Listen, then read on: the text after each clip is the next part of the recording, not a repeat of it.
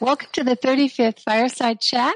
We welcome our group from Vancouver. Thank you so much for being here. Thank you, Vanessa, for organizing it. Hello. I'm going to start today with a question from Christian. And he's had a unique experience. This is a fascinating question to do with consciousness to consciousness communication. I have a question regarding consciousness to consciousness communication. I've been practicing from time to time that type of direct communication, also in parallel the normal communications. 4 months ago, I had a singular and very unusual experience when doing this. And Tom, maybe you can help me to understand what was going on here. Whatever it was definitely very useful. Now, Tom, you've had exercises for people at your workshops with consciousness to consciousness communication, practicing that. So this has proved to be useful for Christian. And he goes on, the experience, it's a little bit long, but it's really worth reading because I think this might be useful to some. The experience he had, I had a conversation with a female friend who is on a similar path like me, and we've known each other for 25 years. We have been talking about a day-to-day topic. Can't even remember what it was. In parallel, I had the strong intent to get in touch with her somewhere in the non-physical and to have a conversation there with her. Suddenly, my awareness was completely outside, somewhere, though some awareness was still left here because the chat in the physical was proceeding normally. The encounter in the non-physical with her was very intense. There was absolutely no doubt that it was she, but she looked quite different. Well, I should say I perceived her differently. There was so much more compared to what I know from her in the physical. So much more of the aspects of her personality traits, so much richer, so much broader, more comprehensive, bigger, more vivid. We had quite an intense interaction.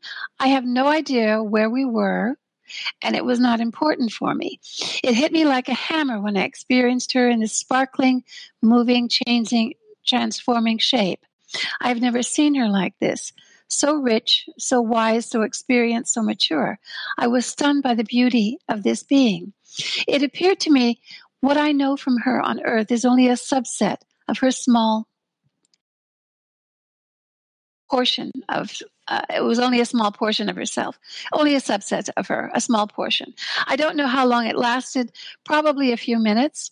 When I came back fully aware in the day-to-day conversation, I had to tell her what happened, but she was completely unaware of the encounter.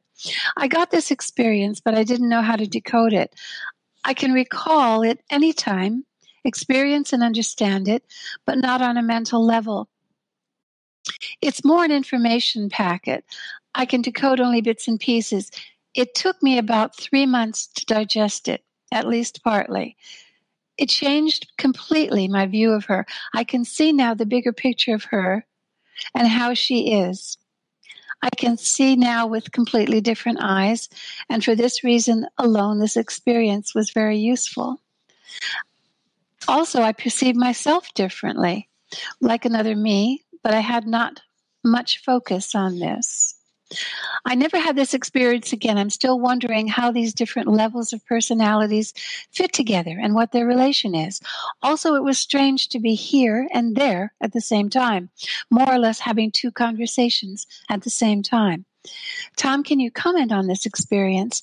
Especially, I'm a bit confused that obviously the same entity, and I'm pretty sure that the idea was the same, the ID was the same, can appear so differently as I described before. Okay, sure. I guess first we might start with why did this happen? And then we'll go from why did this happen to perhaps what happened and what to make of all of it. The reason that it happened is that you were making an effort, had an intention to communicate,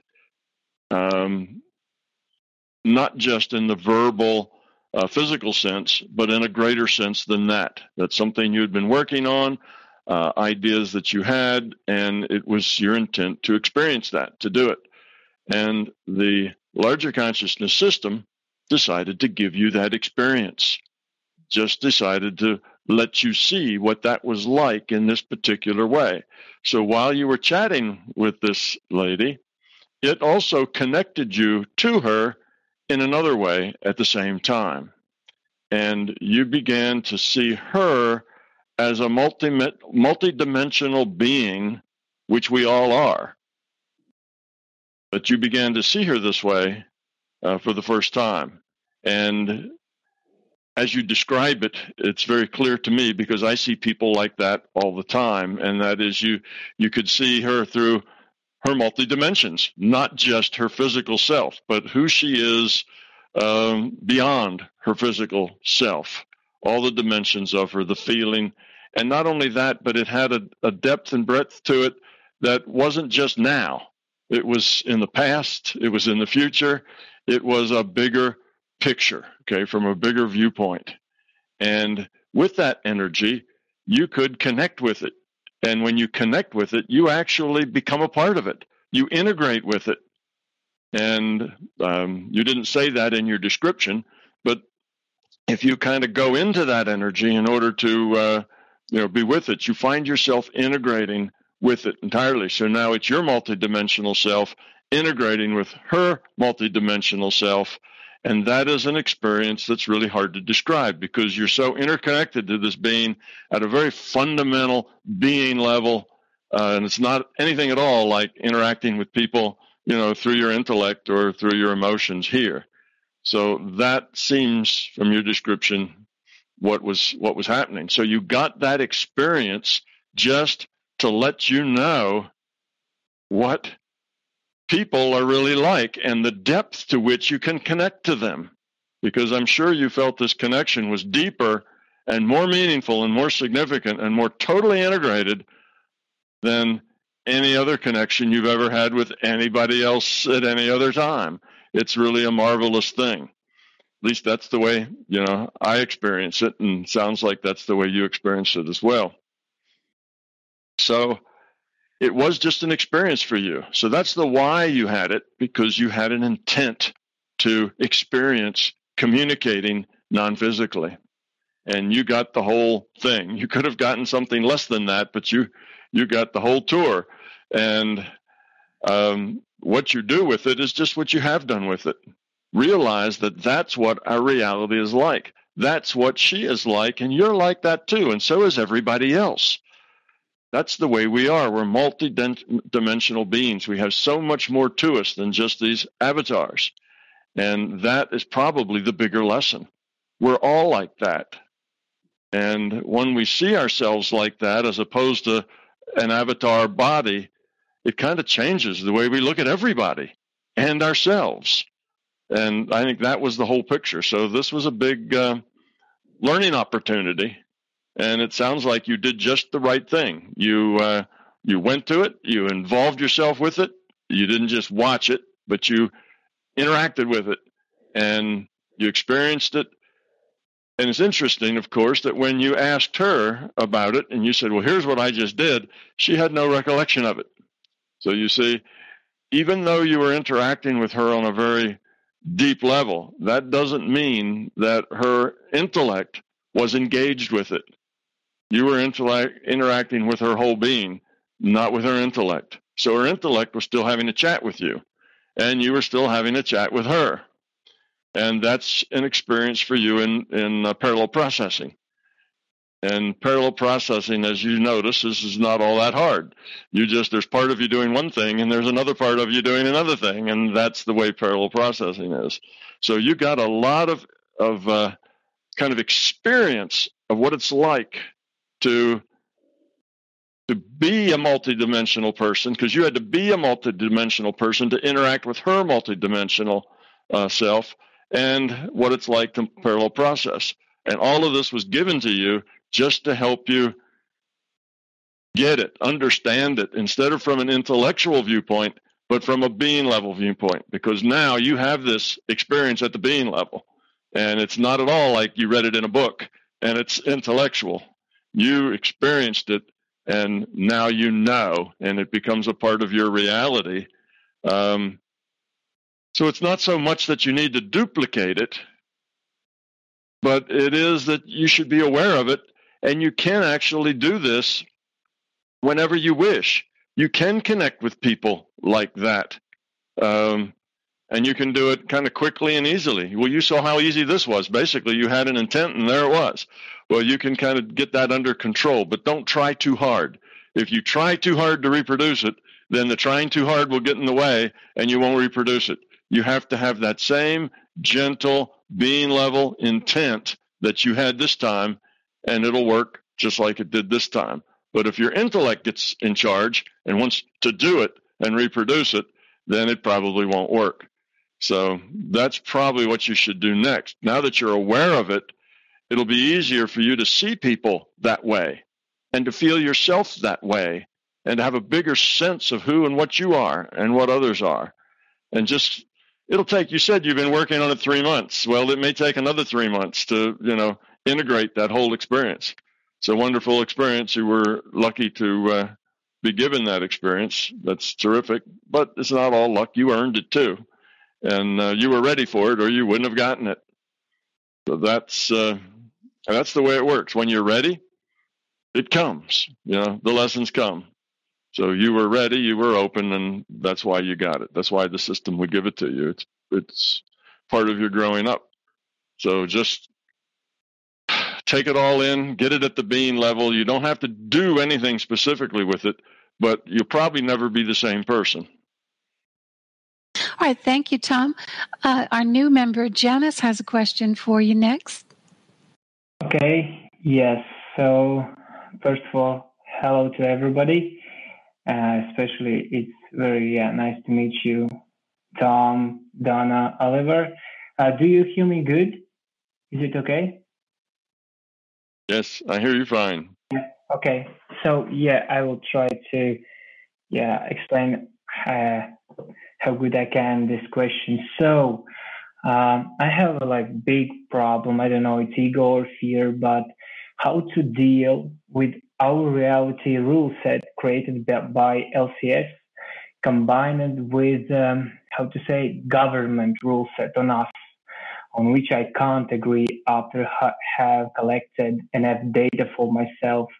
It's, for example, after my girlfriend had breast cancer when she was 25 and had her breast removed, I started to read some books like China Study and similar ones, have seen TED Talks and started to collect data. And I do, daily exercises. I'm vegan, almost raw vegan. I do yoga and everything basically healthy stuff.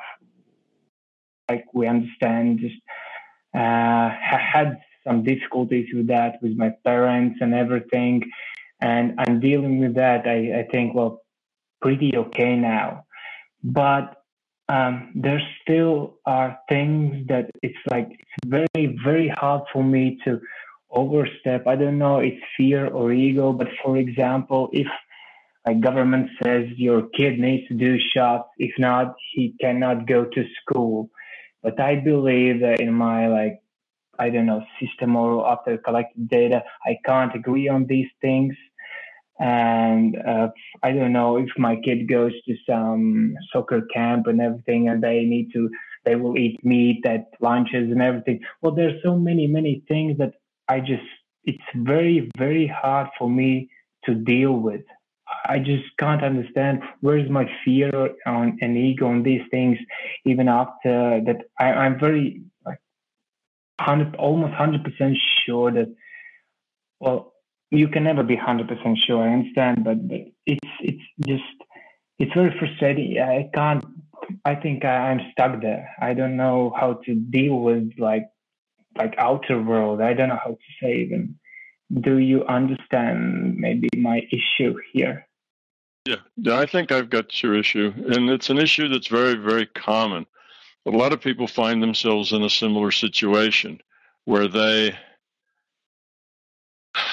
just don't have control over what is going on. You have to give, like you mentioned, you have to give your child vaccinations, or they can't go to school, and there's a law that says they must go to school. So it's not like you really have a choice. If you don't put them in school, then you're in violation of the law, and if you do put them in school, you have to give them vaccinations. Or perhaps you could put them in some sort of a private school or some other situation to avoid that. But you can't avoid all these things. Life is what it is. We have to have how that old saying goes, you have to know what it is you can change, what it is you can't change, and change the things you can, accept the things you can't, and have the wisdom to know the difference between the things you can change and the things you can't. There's a saying of that effect, and that's very true. You have to live in this reality. You're a part of it, and part of our thing here is to deal with it. And when you have to deal with it, it doesn't mean that you will always be able to get it the way you want it. Some of that dealing with it is accepting that is just the way it is, and you're in this society, you're a part of it, and it is what it is, and you have to deal with it in some way that's positive. Some ways you just have to let it go and say, okay, I don't have many choices here. What choices do I have? Okay, and look around. Sometimes you have more choices than you think. Sometimes we just are boxed in because we can't see out of the box. So we get boxed in by that box, and we don't know that, well, there's another way I could do this. But research it, think about it, talk to other people who have the same issues. If you can't find a solution, then deal gracefully with what you have to deal with. Dealing gracefully means you don't let it upset you. It's not, it's not something that makes you grit your teeth and lose sleep at night. You just accept it. It just is the way it is. You have to deal with it. Your children will have to deal with it. Your grandchildren will have to deal with it. Everybody has to deal with the situation they're in. It's not about fairness. It's not about what's right. There are those people who just happen to be born in an area that is perhaps very violent, where there are warlords in charge and that sort of thing, and they just have to deal with it. It's not a good situation. It's not a healthy situation. It's not good for their families or their wives or their children, and there's nothing they can do about that other than move, and that may or may not be possible for them to do. So life is like that. You have to accept it, deal with it, and go on and figure, okay, it's not optimal. I live in a situation where my children will constantly be fed things that hurt them. I'll take them to school, and they'll be given cookies by their friends. They'll be given, preservatives and chemicals and sugar and, other kinds of stuff by the school in their school lunch.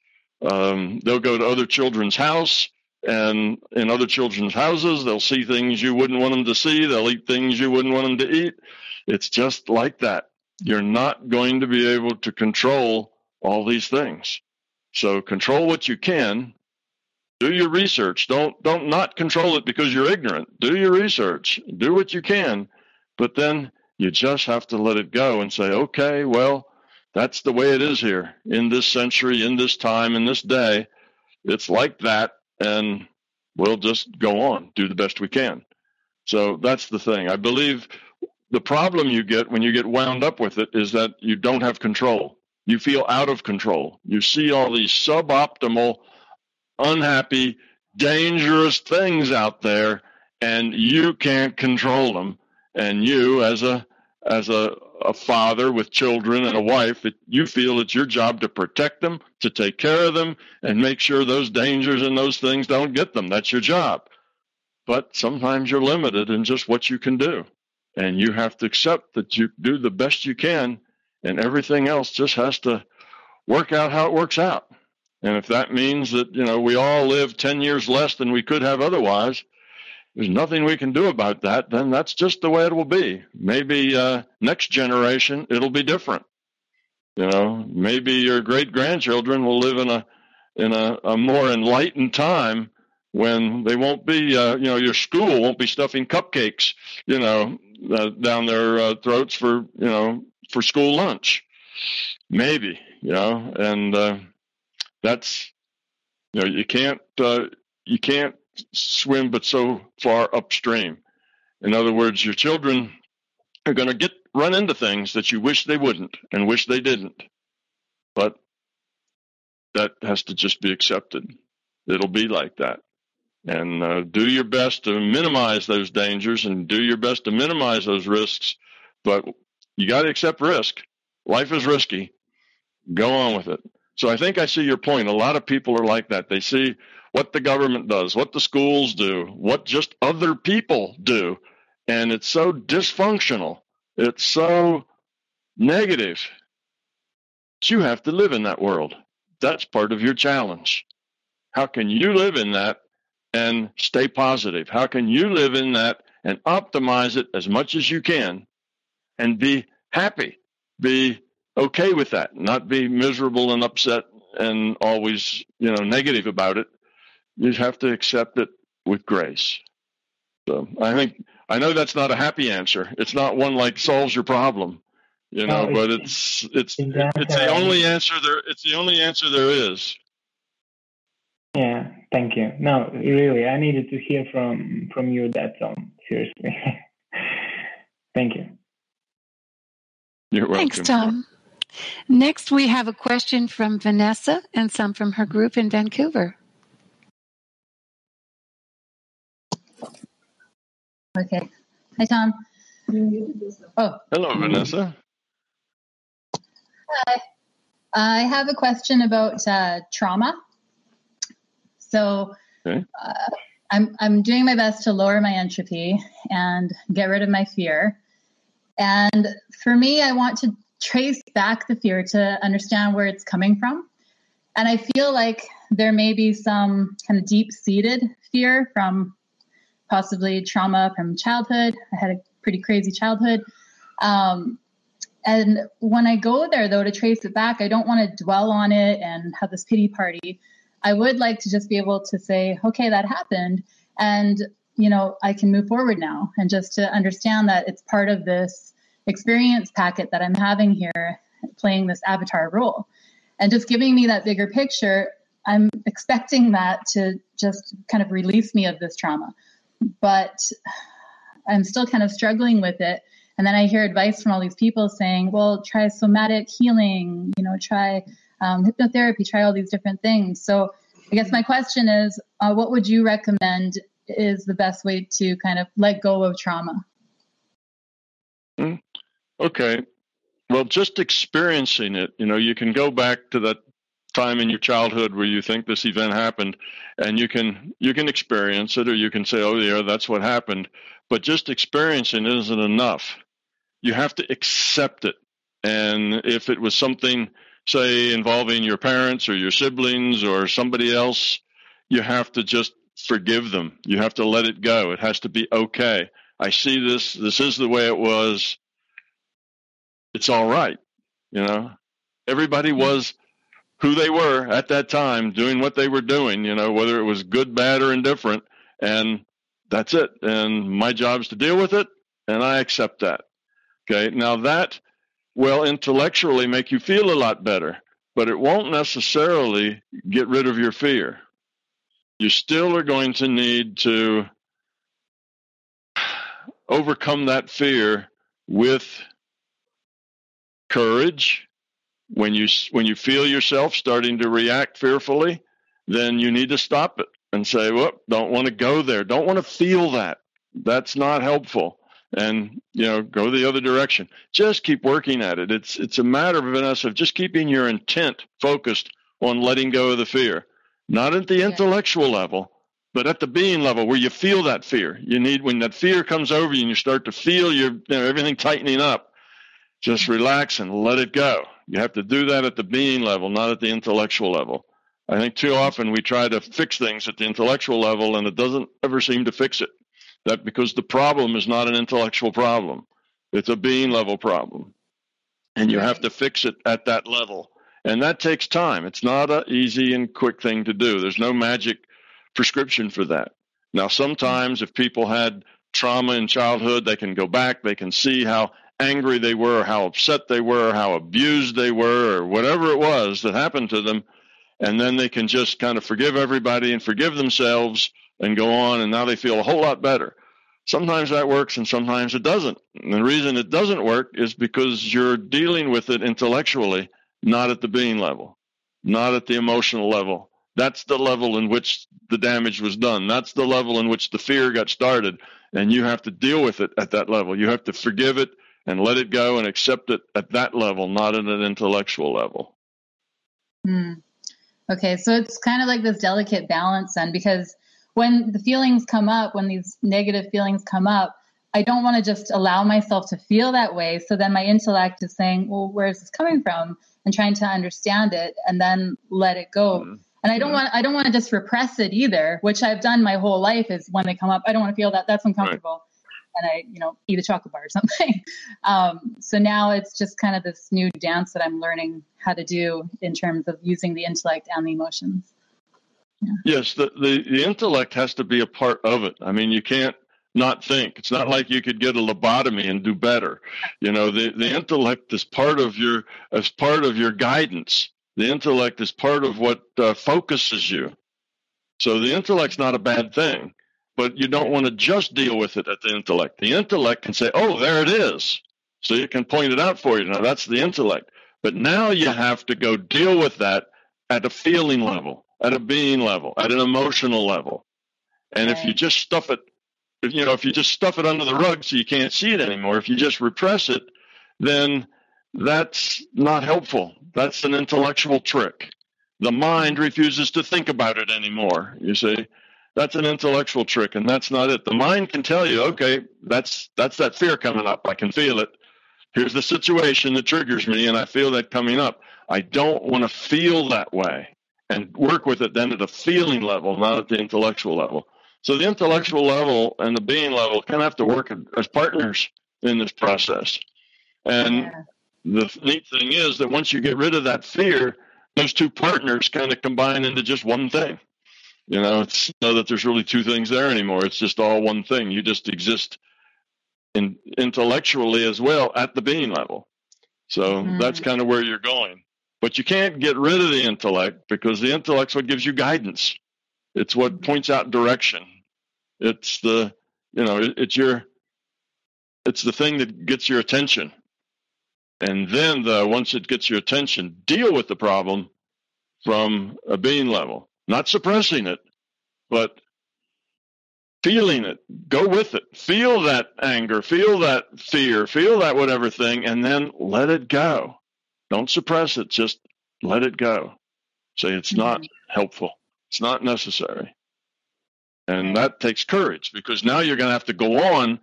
You see, instead of reacting to the fear, you're just going to have to go on without reacting to the fear. And that's generally scary. That's why it's hard to do.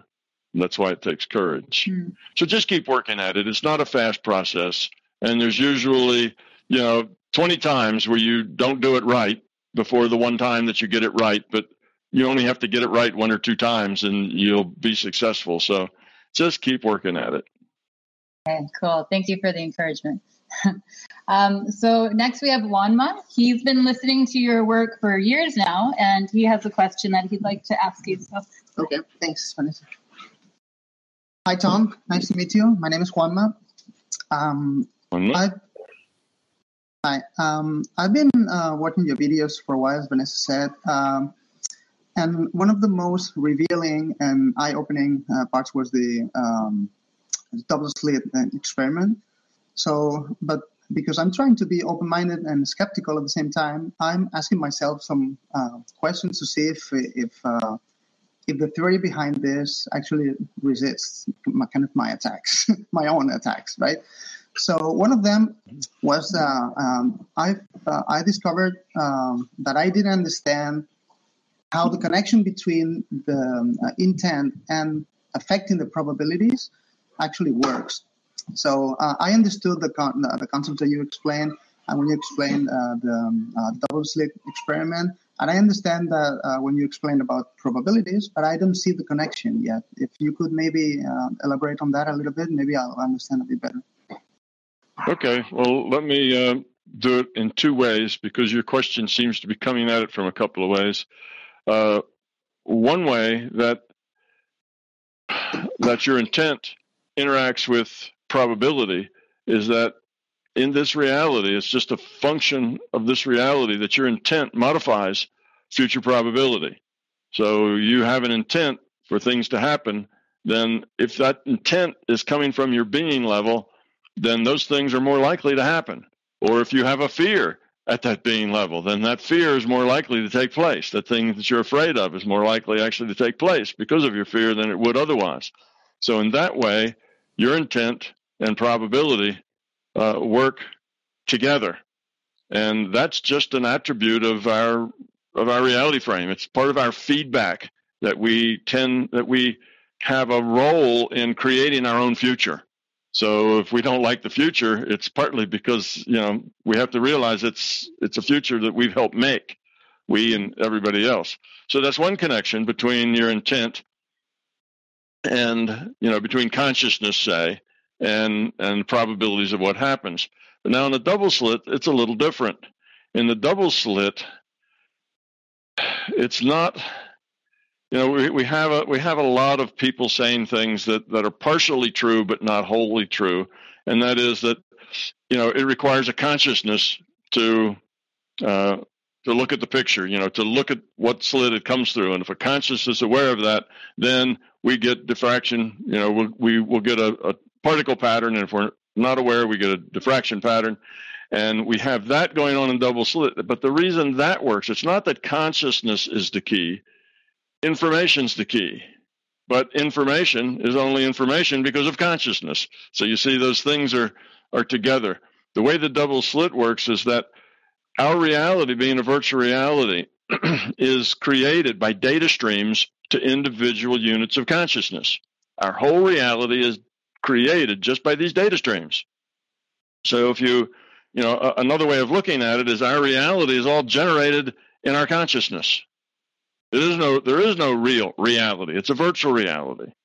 Okay? So you cannot have something happening in this virtual reality that isn't in a data stream to somebody's consciousness. So in that sense, a consciousness has to be involved or nothing happens here. You see, so if there isn't a consciousness to look at the results of detection data, then detection data is not in this reality. It's still just potential, because until that detection data becomes part of somebody's data stream, it's not here.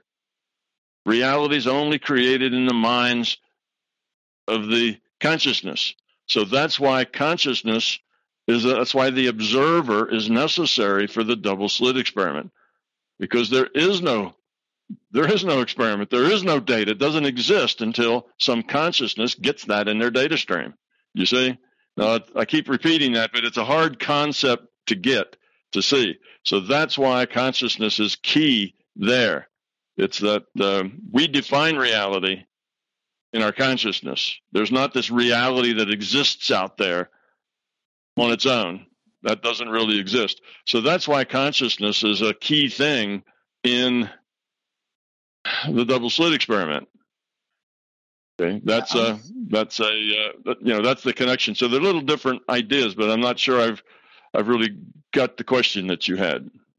Now, the question was maybe let me ask again from a different angle. Is when you talk about, for example, remote healing or affecting a random number generator, there's a connection between intent and the actual outcome, so future probability. Mm-hmm. So my question would be then, how is that connection actually working?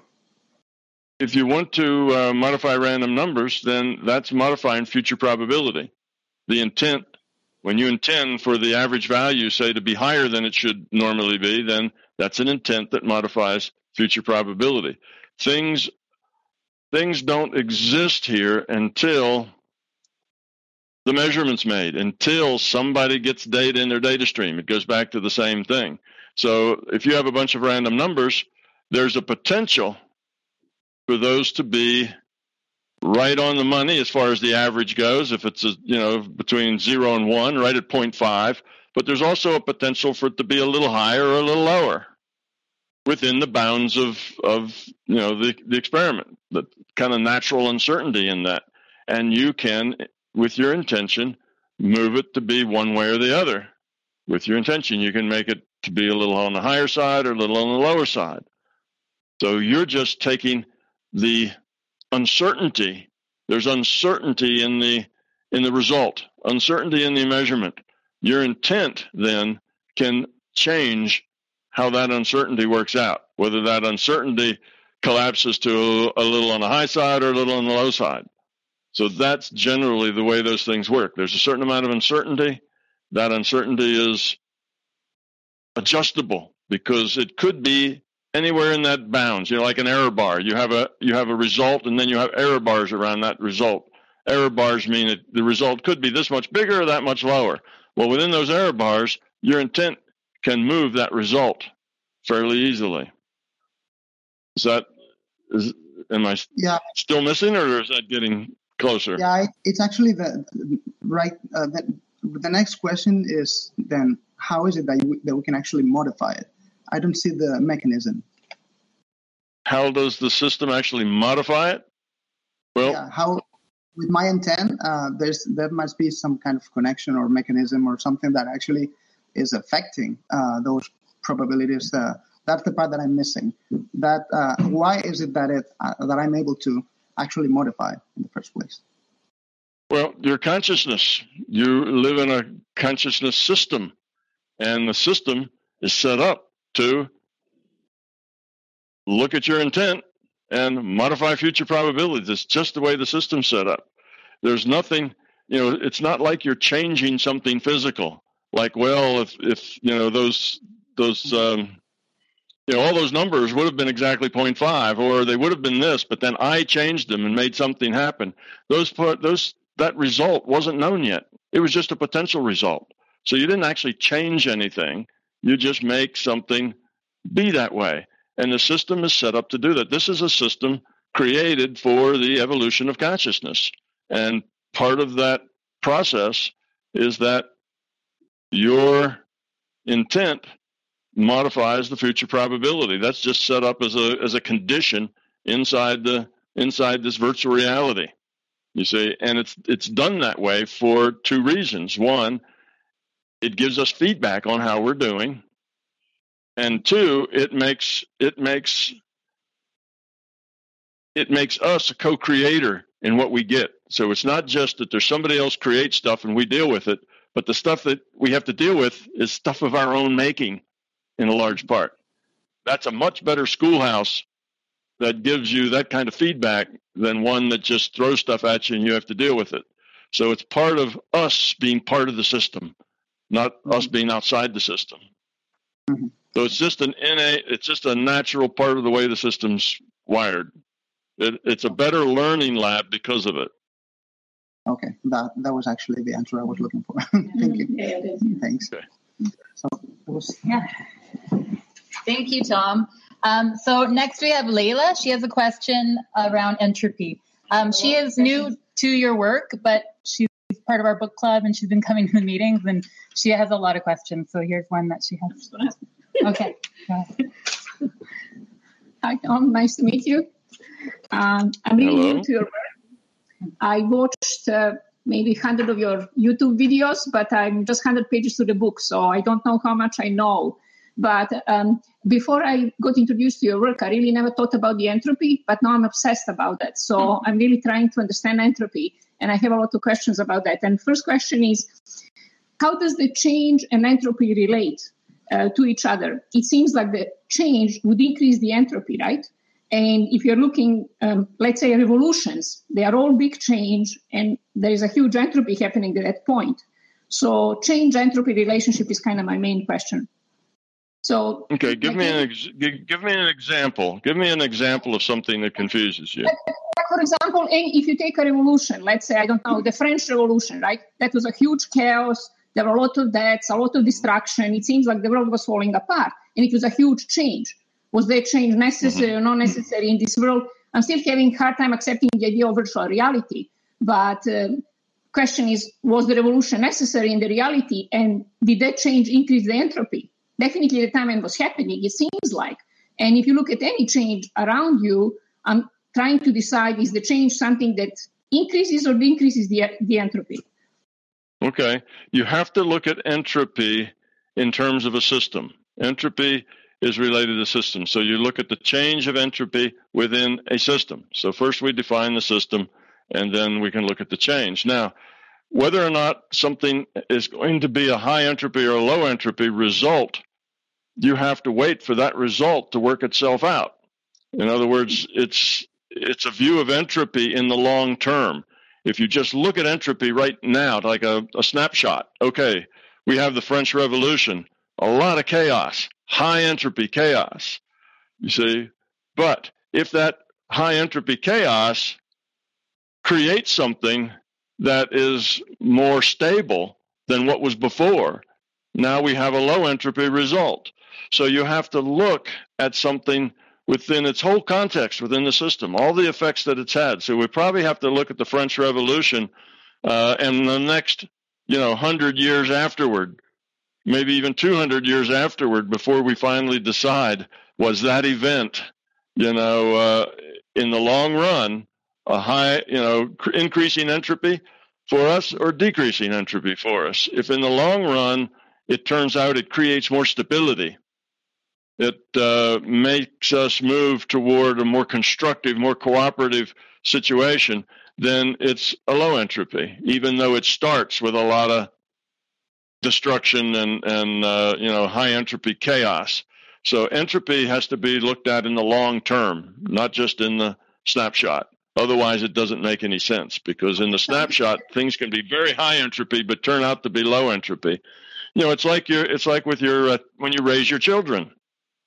When you raise your children, if you want to minimize the amount of tears and minimize the amount of noise and dysfunction, then you give them whatever they want. You appease them, you see. But in the long term, that's not good. In the short term, that makes everything easier. In the long term, that makes everything harder. So that then wouldn't be a low entropy process. The low entropy process would be to discipline those children so that in the long term, their lives are much more stable and productive. So it's... Thank you. You answered my second question. That was my second question because I was just about to ask, when you're raising the child, how do you decide when to impose the change on a child or let them exercise their free will? And it's again the question, like, is that, but you answered the question before I asked. Thanks. That was great. Thank you. Long term. Yeah. Yeah, I had to start thinking that way. Thanks a lot. You're welcome. Yeah, I have to think in the long term, not just the short term. Thank you, Tom. We just had another question from Teo. She's a computer analyst and computer scientist and into physics. So hers is more centered around the larger consciousness system and different virtual realities. So she's just going to ask it right now. Okay. Hello. That's funny. That's my second question. Hello. My question is short and simple, I think, for you. Good. I like those kind. How the larger consciousness creates the virtual realities? How that happens? Think of it like you have a mainframe computer, and I'm going to make an analogy here with a mainframe computer. Let's say the mainframe computer is like our larger consciousness system. Then this mainframe computer can have all sorts of different simulations going on in it at the same time. It can be computing, 4 or 5 different virtual reality games all at once. It just partitions off part of its memory and part of its processing, and it does this, and it can also be doing other things. Your computer can be doing security scans in the background while you're writing a Word document, and at the same time, you could be playing,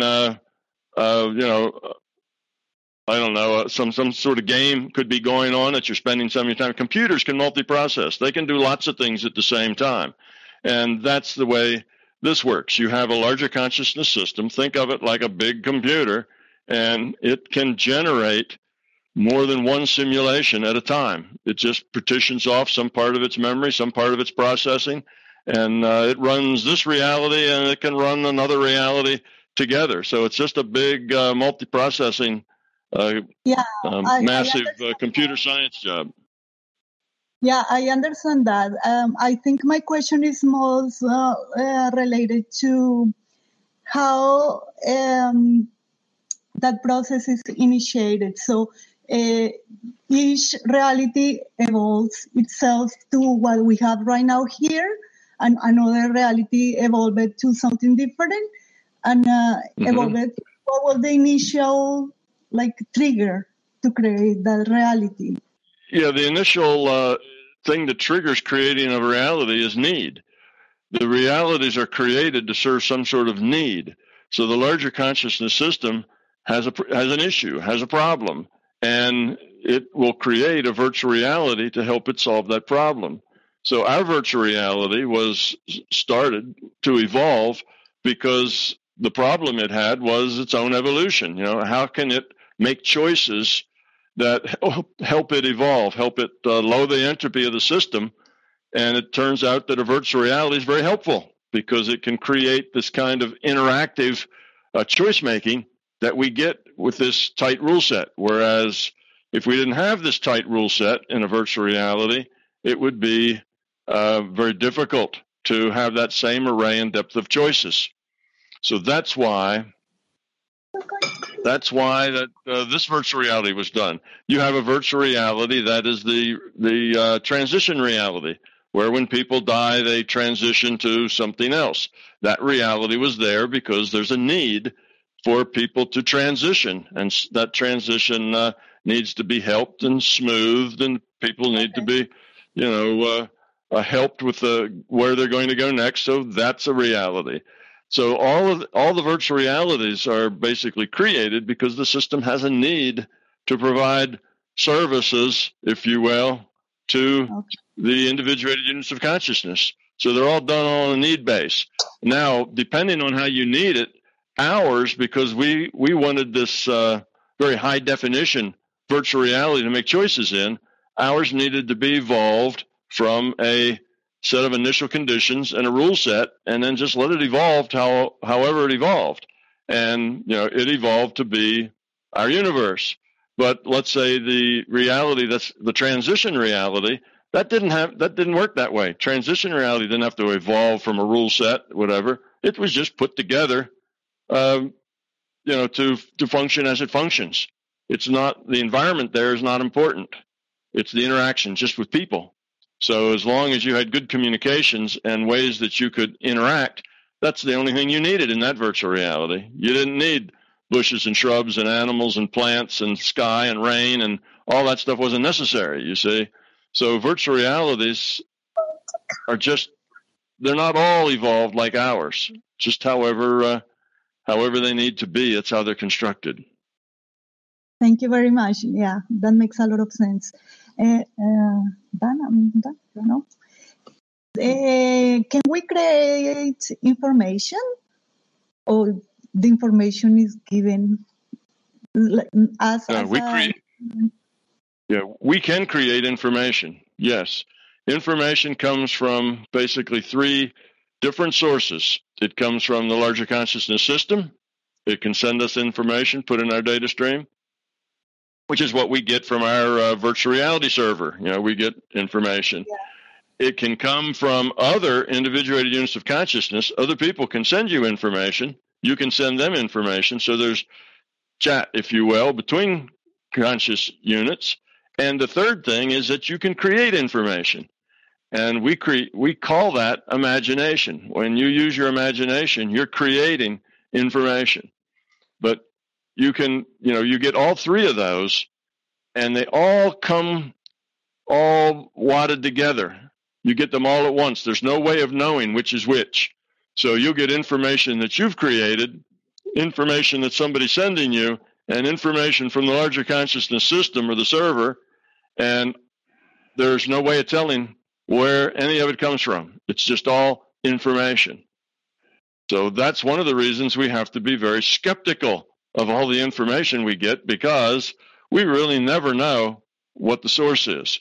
That's part of the nature of this game, is that you only get information. You never get the source of the information. See, you only get information, not the source. You don't have any sense of the source ever. You only get the data stream, and then you have to interpret it. And part of your interpretation comes out of your own mind, is stuff you create, because you're limited by your experience. You're limited by your knowledge, by your fear, by your caring. Whoever you are, that's a finite set of information. You don't know everything. You haven't felt and experienced everything. So there's things you don't know. So you tend to interpret what you get in information in terms of what your experience has been. So that's you adding information to what you get. Otherwise, you can't think about it. You can't interpret. You can't put it into language if you don't put it into terms that are inside your own experience. So it's all mixed up together. But yes, we do create information. We can create information and send it to others. Okay. So the amount of information in general is growing, right? Because everybody's creating information? Yeah, everybody's creating information. And if that information has a low entropy impact, so over time, that information creates a better, more loving, more caring existence, a higher quality of consciousness, then that information is pushing us toward lower entropy. If that information is making us more fearful, if it's making us more frightened, if it's making us more egotistical, then that information is pushing us toward higher entropy. So just more information isn't necessarily a good thing. It's that quality of that information that's important. Okay. Okay, I'm done. Thank you very much. You're welcome. So we don't want to monopolize anything, so we'll pass the floor back to anyone else who has questions. Well, thank you, Vanessa. You can have the floor back at any time. But I did have a note coming in that from Jen W. She has a simple and practical question, Tom. About 20 hours ago, I smoked my last cigarette. Do you have any advice on how to stay strong? And thank you so much. Yes, I can give you some advice on that. If you really want to quit, it's not that you're doing it because you think you should, but because you really want to, then the withdrawals will not be much bother. That's the difference. If you are quitting from an intellectual viewpoint, your friends don't like it, your significant other doesn't like it, your children don't like it, it isn't healthy, you think you should, and you want to, and that's all intellectual, then your withdrawal symptoms will be terrible. You will have to struggle through every hour of every day. But if you're quitting because at a deeper level, you just want to quit, period. You're done with it. Not because you think you should, but because you really want to, you're committed at a being level, then your withdrawals will be very slight. You'll hardly notice them, and you won't have any trouble at all walking away from it. Cold turkey, it won't be a big deal. Most people quit because they think they should. That's an intellectual decision, and they struggle, and about, 2/3 of them don't make it, at least not on the first try. So it's a matter of how committed you are to quitting. If that commitment is deep and true, then you won't have any problems at all. If it's not, then you'll have lots of problems. And so my advice is to make sure that commitment to quitting is really solid and at a deep level, and that you're 100% behind that's what you want to do, not that's what you think you should do. Okay, thank you. We have a question here from Channel 79 on reality systems. And I think there are some in the group who may find some of this interesting as well. There are a few questions here, so I'll see if I can get to most of them. First one, about combinations. The maximum amount of combinations for 8 bits are 256, and for 32 bits, they're about 4 billion. So it doesn't take a lot of bits to create a lot of unique possibilities. But the LCS has been around for a very long time. Do you know if the LCS has ever run into the situation of a virtual reality actualizing all of its possible combinations? Well, that's, virtual realities like ours just evolve. And there's many ways that it could evolve. It just does evolve one way because of the choices that are made by the critters that are here having free will. So because of the choices that are made, because of the attitudes that the individuals have, that tends to help change, evolution. Many animals on our planet are now extinct, not because they failed to survive in their niches, that their avatars, their bodies were unable to survive. It's because something from the outside destroyed them. It could be human hunters, or it could have been a volcano eruption, or who knows what. But a lot of the extinctions haven't been a failure of that avatar to be able to make it within its environment, in its normal environment. It's just that an environment had other things with free will, like humans in it, that decided that it would club all the dodos because they were easy targets, and didn't have ways to get away from them. So I would say that no, most environments do not experience all their possibilities. There's other possibilities, other choices that could have been made. The only way that a system would go through all of its possibilities was if there was no free will consciousness involved in it, and the computer was just trying to run through everything that it could run through. It was just filling out all the possibilities, and I don't think it would do that except with something very, very simple, because as you point out, if it's complex at all, the number of possibilities gets to be, way more than anybody would ever want to compute just for the heck of it. So I suspect no. Most virtual realities, now some virtual realities are very simple. They don't have a lot of other ways to be, like the transition virtual reality. Let's take that one. That's just got a very straightforward, limited function to help people make that transition between having one avatar and getting another avatar. That transition between avatars is a simple, it's a simple problem in general. It doesn't require a lot of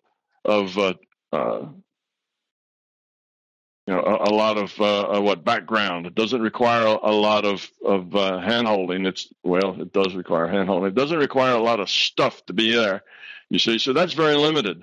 So maybe there could be, 100 different ways you could do that, but there probably wouldn't be a million different ways you could do that function. It just, there just wouldn't be that much difference. It's a very simple function. So every possibility, no, probably never. But, there's a lot fewer functional possibilities. In other words, a possibility that's unique, that actually means something, than there are possibilities. Most of the every possibilities are very redundant. They don't have something really important to offer from a functional point of view. So I think the system would only expand through those functional, unique properties that were valuable and let everything else go. Okay, there's another part to Channel 79. Channel 79's questions on reality systems. I'm interested in your progress regarding something you wrote in MBT. And he quotes, "That gives me something to work on in my spare time. I've been exploring NPMR, NPMRN, other system OS, and PMR for 30 years plus. There is much that I have not yet seen and experienced. Perhaps the NPMRN represents the outermost layer of our practical operational reality onion, leaving NPMR as a simple NPMRN container or media, and only ALM beyond that. That's the absolute unbounded manifold. One must eventually run into the outer edges of the greater consciousness ecosystem, the boundary of ALM reality itself. This is not an attempt to make you spill juicy details, but have you done exploration in this area since writing MBT, and has the exploration been successful? Well, all right, I won't spill any juicy details, and the answer is yes and yes. Yes, there is more exploration, that I've done, trying to see where boundaries are. But you see, there's no way to know that you're at the final boundary. You come to a boundary and you say, all right, this is as much as I've experienced. Is there anything more beyond that? Well, you haven't experienced anything more beyond that, so you really don't know. You see, it's one of those things, you don't know what you don't know. So I would still say that what I wrote there would still be true. That's still the way I feel. But even though I've learned more since then, I still feel that same way, because no matter how far you push a boundary back, you never know what may be beyond that. So you are always limited by the time and energy you have to experience. You don't know what's beyond your experience. So no, that hasn't changed any. It still would be the way I feel about it. But yes, as I've written the books, even in the process of writing those books, I expanded my notion of what was going on and how it worked. And I've been expanding my notion of how this reality works and what its limits are and its boundaries, all along. And yes, it's changed some. Nothing dramatic and nothing really all that juicy. It just changes. You add understandings. The whole part about MBT also being a good paradigm for better science, for better physics. That didn't come to me until a couple of years after I published the books. So it's constantly growing. Everybody, hopefully, is constantly growing, expanding, understanding things better as they go on, and I'm no exception to that.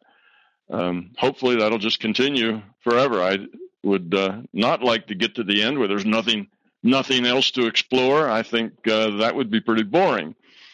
But typically you just move the edges back. You get a little more a bigger picture, and the picture keeps growing, and your ability to work within the picture keeps growing. But it's not anything particularly dazzling. It's just growth. It's just expansion. So. But I don't tell details because they're not really significant to anybody's growth. But mine, okay, my story is my story. Yes. I'm sorry, go ahead. No, that's all right. There's one more aspect to this question. It's a rather long one. You mentioned in your book also that you stay away from, since we're delving deep into alternate realities, and I stay away from that reality as much as possible. This is referring to the dreadfully rough, mean-spirited, and unpredictable reality. He's asking two things. You mentioned you can be damaged there. He's asking how can you be damaged in the non-physical if you're rather careful. And has that reality seen any improvement since you last wrote the book? Well, I haven't been back there since I wrote the book because, like I say, that's not one I enjoy going to. So I don't know whether that's changed or not. I've not done that. Basically, I ended up in that reality just because the larger consciousness system was showing me around, if you will, showing me, what was out there, how things were, how it could be different, other virtual realities. So just as Christian was shown a whole nother viewpoint of looking at human beings, just so he would know that, because he was ready for that experience, ready to deal with that. Well, that's what happened to me. The conscious system showed me a lot of places just to let me see the nature of this reality and get a sense for, what it was like. If it's not your experience, it's not your truth. So the system gave me a lot of experiences in a lot of different places. And I went to that very dysfunctional reality probably 3 or 4 or 5 times. And I never did notice any improvement in it over that time, but that was a short time. Sometimes improvement takes a long time. Sometimes it takes, millennia. And I didn't hang out there for millennia. I just visited for, a short time, maybe for a few days at a time. And that's all. So I expect it's still there. Whether it's turned around any and gotten any better, I don't know. But I do know that there were entities there who were grown up beyond the average level. The average level of conscious quality was very low, but there were some who had very good consciousness quality, and they were indeed working on improving things. So yes, there was energy there that was engaged in improving, turning things around, making things better. And I suspect eventually, given enough time, I don't know how time that would be, that it would get better, because typically that works that way. Even if the negative gets to a point where it's it's like a you can say it goes viral. Is one way of saying it. In nuclear physics, we talk about getting a reaction gets large enough to be self-sustaining. Well, you can get negativity that gets to be so dominant that it starts to drive itself and makes everything else more negative around it, which then it gets even more negative, and you can have this downward spiral of it driving itself. But that'll bottom out someplace, and then eventually it starts to turn around and go back the other way, because negativity is self-destructive. So I would say, yes, it will go back the other way, but whether it's done that or not, I don't know. But how and why did I end up there? Basically, I was just being shown around. I was being given the tour over probably a couple of decades. I was taken and shown a lot of things, just like Christian was shown what people look like when you see them in a multidimensional sense, when you also are in a multidimensional view. And it makes your reality bigger when you have bigger, when you have a larger set of experiences. It's like in the old days, people who traveled weren't so provincial. They had bigger viewpoints because they traveled. They'd been to a dozen countries, or maybe 20 or 30 different countries, and they weren't so provincial anymore. They had bigger pictures of the world and of people. Well, it's the same way. You travel in the larger conscious system and you just get a bigger picture because you see more things. It works the same way.